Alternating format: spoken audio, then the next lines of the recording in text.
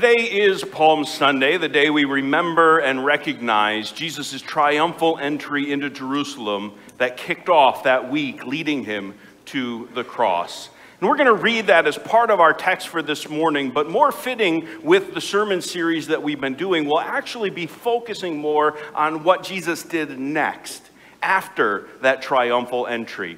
And so to hear that whole story, we're going to read the entirety of Mark chapter 11. It's found in your pew Bibles on page 1007. Otherwise, the words will be on the screen behind me as well.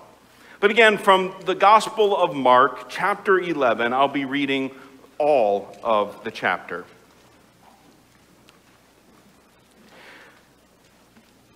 Now, when they drew near to Jerusalem, to Bethphage and Bethany, at the Mount of Olives, Jesus sent two of his disciples and said to them, "Go into the village in front of you, and immediately, as you enter it, you will find a colt tied, on which no one has ever sat. Untie it and bring it. If anyone says to you, 'Why are you doing this?' say, 'The Lord has need of it, and will send it back here immediately.'" And they went away and found a colt tied at a door outside in the street, and they untied it. And some of those standing there said to them, "What are you doing untying the colt?" And they told them what Jesus had said, and they let them go. And they brought the colt to Jesus and threw their cloaks on it, and he sat on it. And many spread their cloaks on the road, and others spread leafy branches that they had cut from the fields. And those who went before and those who followed were shouting, "Hosanna! Blessed is he who comes in the name of the Lord. Blessed is the coming kingdom of our father David. Hosanna in the highest." And he entered Jerusalem and went into the temple. And when he had looked around at everything, as it was already late, he went out to Bethany with the 12. On the following day, when they came from Bethany, he was hungry. And seeing in the distance a fig tree and leaf, he went to see if he could find anything on it. When he came to it, he found nothing but leaves, for it was not the season for figs. And he said to it, "May no one ever eat fruit from you again." And his disciples heard it. And they came to Jerusalem, and he entered the temple and began to drive out those who sold and those who bought in the temple. And he overturned the tables of the money changers and the seats of those who sold pigeons. And he would not allow anyone to carry anything through the temple. And he was teaching them and saying to them, "Is it not written, 'My house shall be a house of prayer for all the nations'? But you have made it a den of robbers." And the chief priests and the scribes heard it and were seeking a way to destroy him, for they feared him, because all the crowd was astonished at his teaching. And when evening came, they went out of the city. As they passed by in the morning, they saw the fig tree withered away to its roots.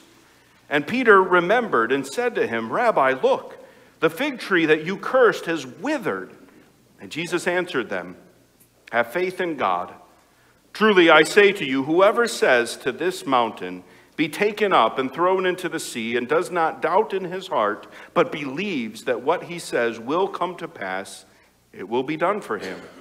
Therefore I tell you, whatever you ask in prayer, believe that you have received it, and it will be yours. And whenever you stand praying, forgive if you have anything against anyone, so that your Father also, who is in heaven, may forgive you your trespasses." And they came again to Jerusalem.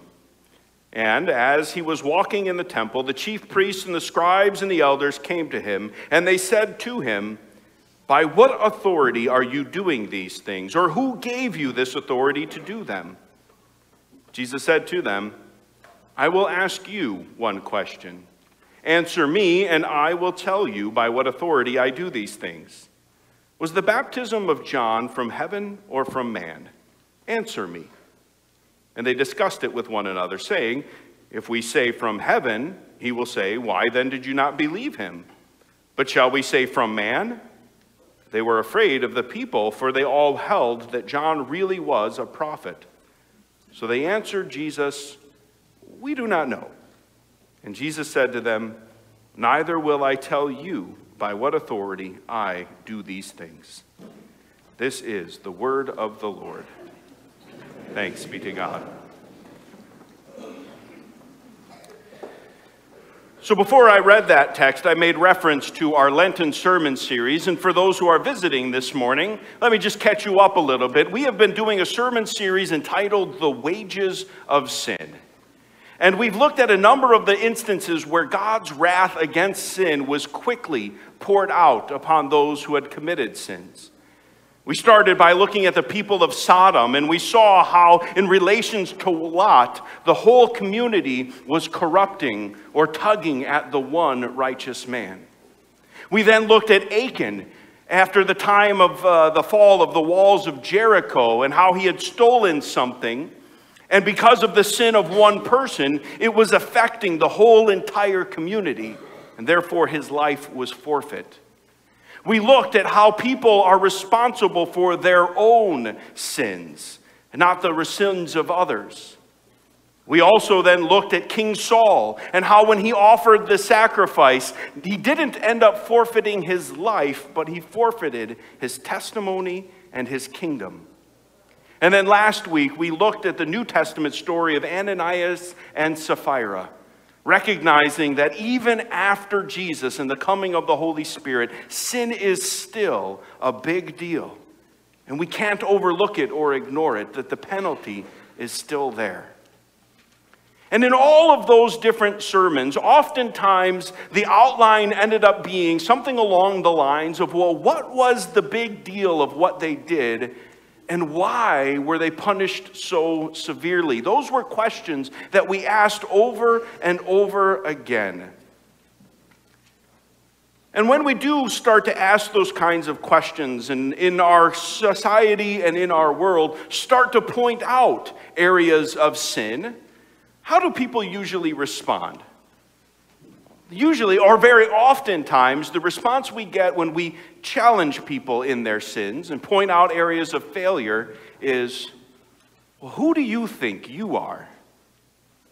Who do you think you are to point out this sin to me and call me on account of this? Do you think you're better than me because I know stuff that you've done that's been wrong as well? Why do you think you have the right to call out what I've done as sinful?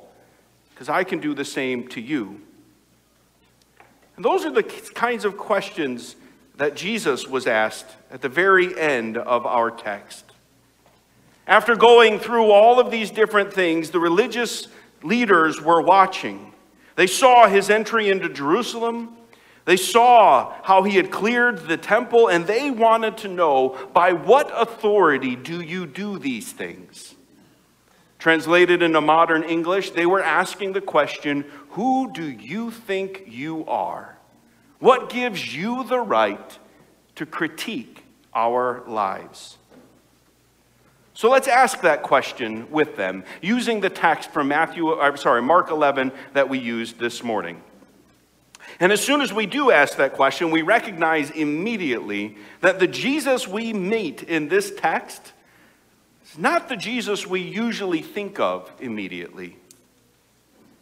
So, for example, up to this point in the book of Mark, normally, whenever anybody recognized Jesus for his authority and were suggesting of the fact that he might be the Messiah, his response was to subdue that, to say, don't tell other people.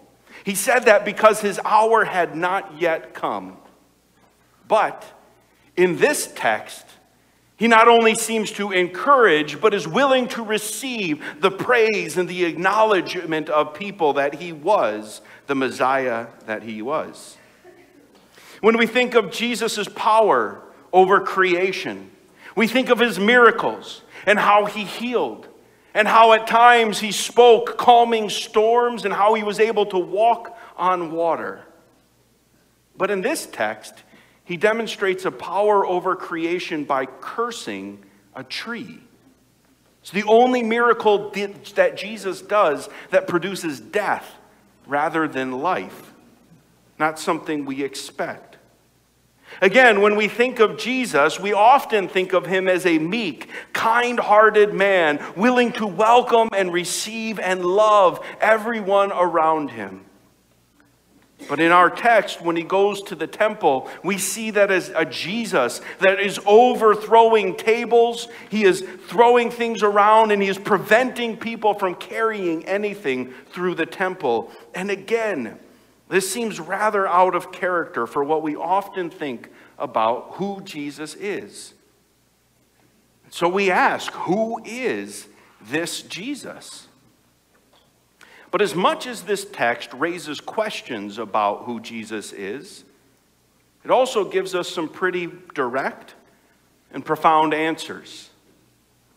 So first of all, we learn that he is the great King, the great Messiah that was promised in the Old Testament. As mentioned throughout most of his ministry, Jesus tried to keep people from recognizing that or sharing that news. But at this, his final entry into Jerusalem, he is ready to receive and allow the praise of the crowd to acknowledge him as king. And in their quoting of scriptures of the Old Testament and in allusions that he makes to Old Testament prophecies, it is abundantly clear that Jesus is the descendant of David that had been long awaited. It is abundantly clear that he is the Messiah, and maybe he is not going to set up an earthly kingdom as many of those people likely supposed and wanted. Nevertheless, he is the King coming into this city. And while it is a surprise to see Jesus cursing this fig tree, it reveals a few things about who he is. First of all, it reveals that he is God, the Creator. God alone could speak things into existence. And just by speaking, Jesus is able to ensure that this fig tree will never produce anything again, and it is effective.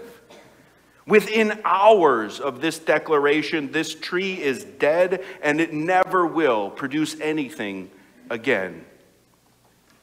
And acknowledging that it's a bit different from what we normally see, but clearly it demonstrates the power of Jesus' word over creation. In that same action, we also see Jesus as prophet. When we look at the Old Testament, the prophets were often these people doing very strange and odd things. But the reason why they would do these things, these prophetic actions, was to try to illuminate points and teachings that God was trying to communicate to his people. And so to be abundantly clear, this fig tree is not just cursed and withered because it wasn't giving Jesus any food. It was cursed and is withered, and is the way that the story is told. The action takes place a little bit before the clearing of the temple, and then it's returned to after the clearing of the temple. And what we recognize is in cursing the fig tree, Jesus is doing something that's revealing about the temple itself. And the cursing of the fig tree is an illumination of why he is cleansing that temple and what's taking place there. And so that's what we also learn about Jesus. Obviously, when he clears the temple, he's upset with something. There is something that is not right, that is going wrong. And the question that we've been asking throughout the sermon series comes into play again. Well, what's going on that is so bad that seems to get Jesus this upset? And what's the big deal that causes this unexpected act of aggression? And that's the question that a lot of people have tried to figure out from this text, because while it explains what Jesus did, it doesn't directly explain why. And so we have to look for clues. And the main clues that most people look to is verse 17, where Jesus himself says, "Is it not written, my house shall be called a house of prayer for all the nations, but you have made it a den of robbers." And for many, they hear that word robbers, and they look at the historical record and they recognize that those money changers were often taking advantage of travelers. So as Passover was going on, there were people that were traveling from all around the known world, coming to Jerusalem to celebrate this important time of their Jewish faith, coming to the temple itself in order to remember Passover. But they couldn't carry their sacrifices with them, and so they would come with their foreign coin, and they would exchange it to the rate for the temple. And then they would be able to purchase their pigeons and their sacrifices at the temple in order to engage. And oftentimes, those money changers were taking advantage of those travelers. And so hearing that word robbers, people are suggesting that they were excluding people, that they were taking advantage of them financially in order to prevent them or hindering their worship of the Lord. And maybe that was the problem. And there's evidence for that. Others hear that statement, that says that this is supposed to be a house of prayer for all the nations. And again, by historical record, we recognize that it is very likely that these booths and these tables were set up in the court of the Gentiles. The temple itself being divided into many different courts and areas, the holy place, and then the court of the priests, the court of men, the court of women, and then the court of Gentiles. And their suggestion is that it's very likely that all of this booths and all of these sales were robbing Gentile believers of their opportunity to worship and to pray to God. And there's evidence for that. And so what is wrong is that it's preventing people from worshiping God because all this activity is taking place. Others suggest that when you talk about a den of robbers, that's not where the robbery is taking place, but it's where, after having stolen something, robbers run to for security. And so if the temple is a den of robbers, the idea is that it's this false sense of security. Outside of the temple, I can go and do and live however I want, sinning and doing all kinds of things. But as long as I come back to this place and offer the right sacrifices and say the right prayers, then I'm safe. I'm secure. And it doesn't matter what happens out there. I can be okay with God as long as I kill this animal. And then we're good. The reality is that it's very likely that all of that is playing into what is going on. In the end, the issue was that this temple practice, in all of what the temple had become to the Israelites at this time, was being judged. It had become a place where people were making a personal profit from what should have been worship of God. It had become a place where Gentiles were being pushed from their place of worship, not invited to come, but being driven away. It had become a place where people could excuse their sin and just assume that it would be taken care of by the right practices, and it had become a place of false security. It was a place that had stopped bearing fruit. Stopped bearing the fruit of making disciples and truly inviting people into a walk, a relationship with God. And therefore, it all had to be cleared of these abuses. It had to be cleansed. It had to be undone and replaced. And that's what Jesus had come to do. Again, we've been talking about the wages of sin in this sermon series. And over again, we have seen how, through taking God's word lightly, people forfeit not only their legacy, but their very lives, and very quickly. And that, what we've seen in others, is exactly what we deserve. When we take the great Creator God and assume that we're smarter or that we know better, when we're willing to choose our priorities and our desires and our ways over His, we know that what we have earned is death and separation from Him forever. We deserve to bear no fruit, to wither and die. But here's the amazing thing. When we go back to our original question, who does Jesus think He is? We not only learn that He is the one that has all the authority, all the power, that He is King, and that with His very word, He can speak both life or destruction. We also know, as it says in John 3:17, for God did not send his Son into the world to condemn the world, but in order that the world might be saved through him. Previously, the people assumed that if they wanted a relationship with the Lord, it had to be cultivated and fostered at the temple and through the temple. That was where sacrifices were offered. And so that is where they had to be purchased no matter the price. But then Jesus says, I will be willing to pay the price of your sins. That was where you had to go to pray to God. But in his discussion after the withered fig tree, Jesus says that it doesn't matter where you pray, but it matters if you pray to God with faith. To remember that you are praying to a God that wants to forgive you, and so no matter where you are, you can go to him.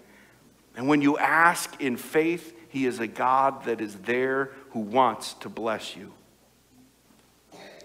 Previously, you had to go to the temple to go through the offering of the sacrifices in order to initiate yourself as a member in relationship with God.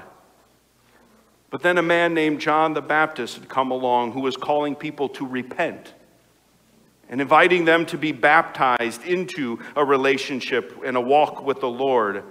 The leaders didn't know what to do with this man because he was circumventing their authority. He was saying, you can know God and walk with him without engaging with the temple. But while the authority may have asked questions, it was clear he was producing fruit. The temple was a busy place, especially during the Passover season, where there's a lot of activity and much green leaves. But it wasn't leading people into the presence of God and toward changed lives. It was a false and temporary security for sinners and a place where people were supposed to be able to pray but couldn't. And that is why it angered our Lord. That is why he poured out some of his wrath, and that is more importantly why it had to be renewed and changed. And that's what Jesus had come to do. As the perfect king who was the creator himself, he had come to offer himself as the final sacrifice. And when he did, all of those other animal sacrifices would come to an end. And all who looked to Christ in faith would be invited into a right relationship with God where they could know him, pray to him always and everywhere, and live lives free from enslavement to sin. Who is this Jesus? He's the one that has the power to condemn us with his word, but instead, he is the great God who says, I will save you and point you toward Christ. When thinking about what Jesus did to the temple, I couldn't help but also think of a pretty famous quote from C.S. Lewis from his book, Mere Christianity, about changing us. C.S. Lewis in that book writes, imagine yourself as a living house. God comes in to rebuild that house. At first, perhaps you can understand what he's doing. He's getting the drains right and stopping the leaks in the roof and so on. You know that those jobs needed doing, and so you're not surprised. But presently, he starts knocking the house about in a way that hurts abominably and does not seem to make any sense. What on earth is he up to? The explanation is that he is building quite a different house from the one you thought of.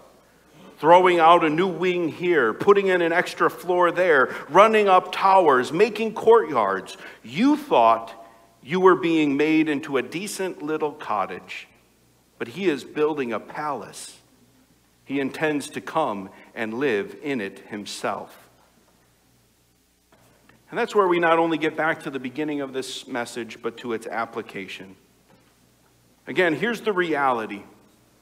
All of us are sinners. Not only have we done things from time to time that we knew were wrong, we are addicted to our sin. And there are things that we are willing to do and overlook in our lives all of the time. And too often our attitude is the same as the religious leaders. Who does Jesus think he is to ask me to change? What right does he have to look at my life and say to me, you should do things different? Why does he want to change me? Why can't he accept me for who I am? But this story answers that question. He is the King. He is the Creator God who speaks with authority over all that he has made, and Jesus has the right to condemn us, but instead, he said that he came not to condemn, but to save you. He came to get rid of all of those things that are getting in the way of a relationship with God and allow us to know him and to walk with him. And he did that by offering a new way, by offering his life instead of yours. By proving his power over sin and taking the penalty of death itself on himself on the cross, he conquered that death through his resurrection. And now, he invites you to come to him, to find forgiveness and a new relationship with God. And that's what this Holy Week is all about. It is about Jesus pointing sinners to the only way of reconnecting to a holy God. So here's the question. Does Jesus have permission to change you? Do you grant him authority over all the areas of your life? And instead of asking, who do you think you are? Do you say, come, cleanse me, wash me, and help me be changed into the temple, the holy palace where you can dwell and be seen in others? That's what Jesus wants to do to all of your lives, to come and change you into the person he's calling you to be. May we all welcome him to be the King of our lives and save us. Let's pray. Father in heaven, the shouts from the crowd on that triumphal entry was, save us. And yet, despite saying those words, they were unwilling to let you into certain areas of the temple, of their practices, of their own personal benefits. And Lord, we confess that very often that is the story of who we are. We say, save us. We say we will wait for you, that we will trust in your word and we will rely on it for our guidance and for its truth. And yet, so often, we go out and we refuse to allow you access to our lives. We don't want to be changed. But I pray, O Lord, that you would kill any area in our lives that need to be put to death. That we would welcome your Spirit and your power into our lives to change the very nature of who we are. We would put to death the sin that separates us from you. And because of the sacrifice of Christ and the faith that we have put in you, that we would become the people that you have called us to be. Because it is not through our power or our strength or our ability. We know we cannot put to death sin on our own. But it is only by looking to you, the perfect sacrifice, that we can turn you into the King of our lives. And so, Lord, we surrender ourselves to you. And we pray this in the name of Jesus, who is our Savior and our Lord. Amen.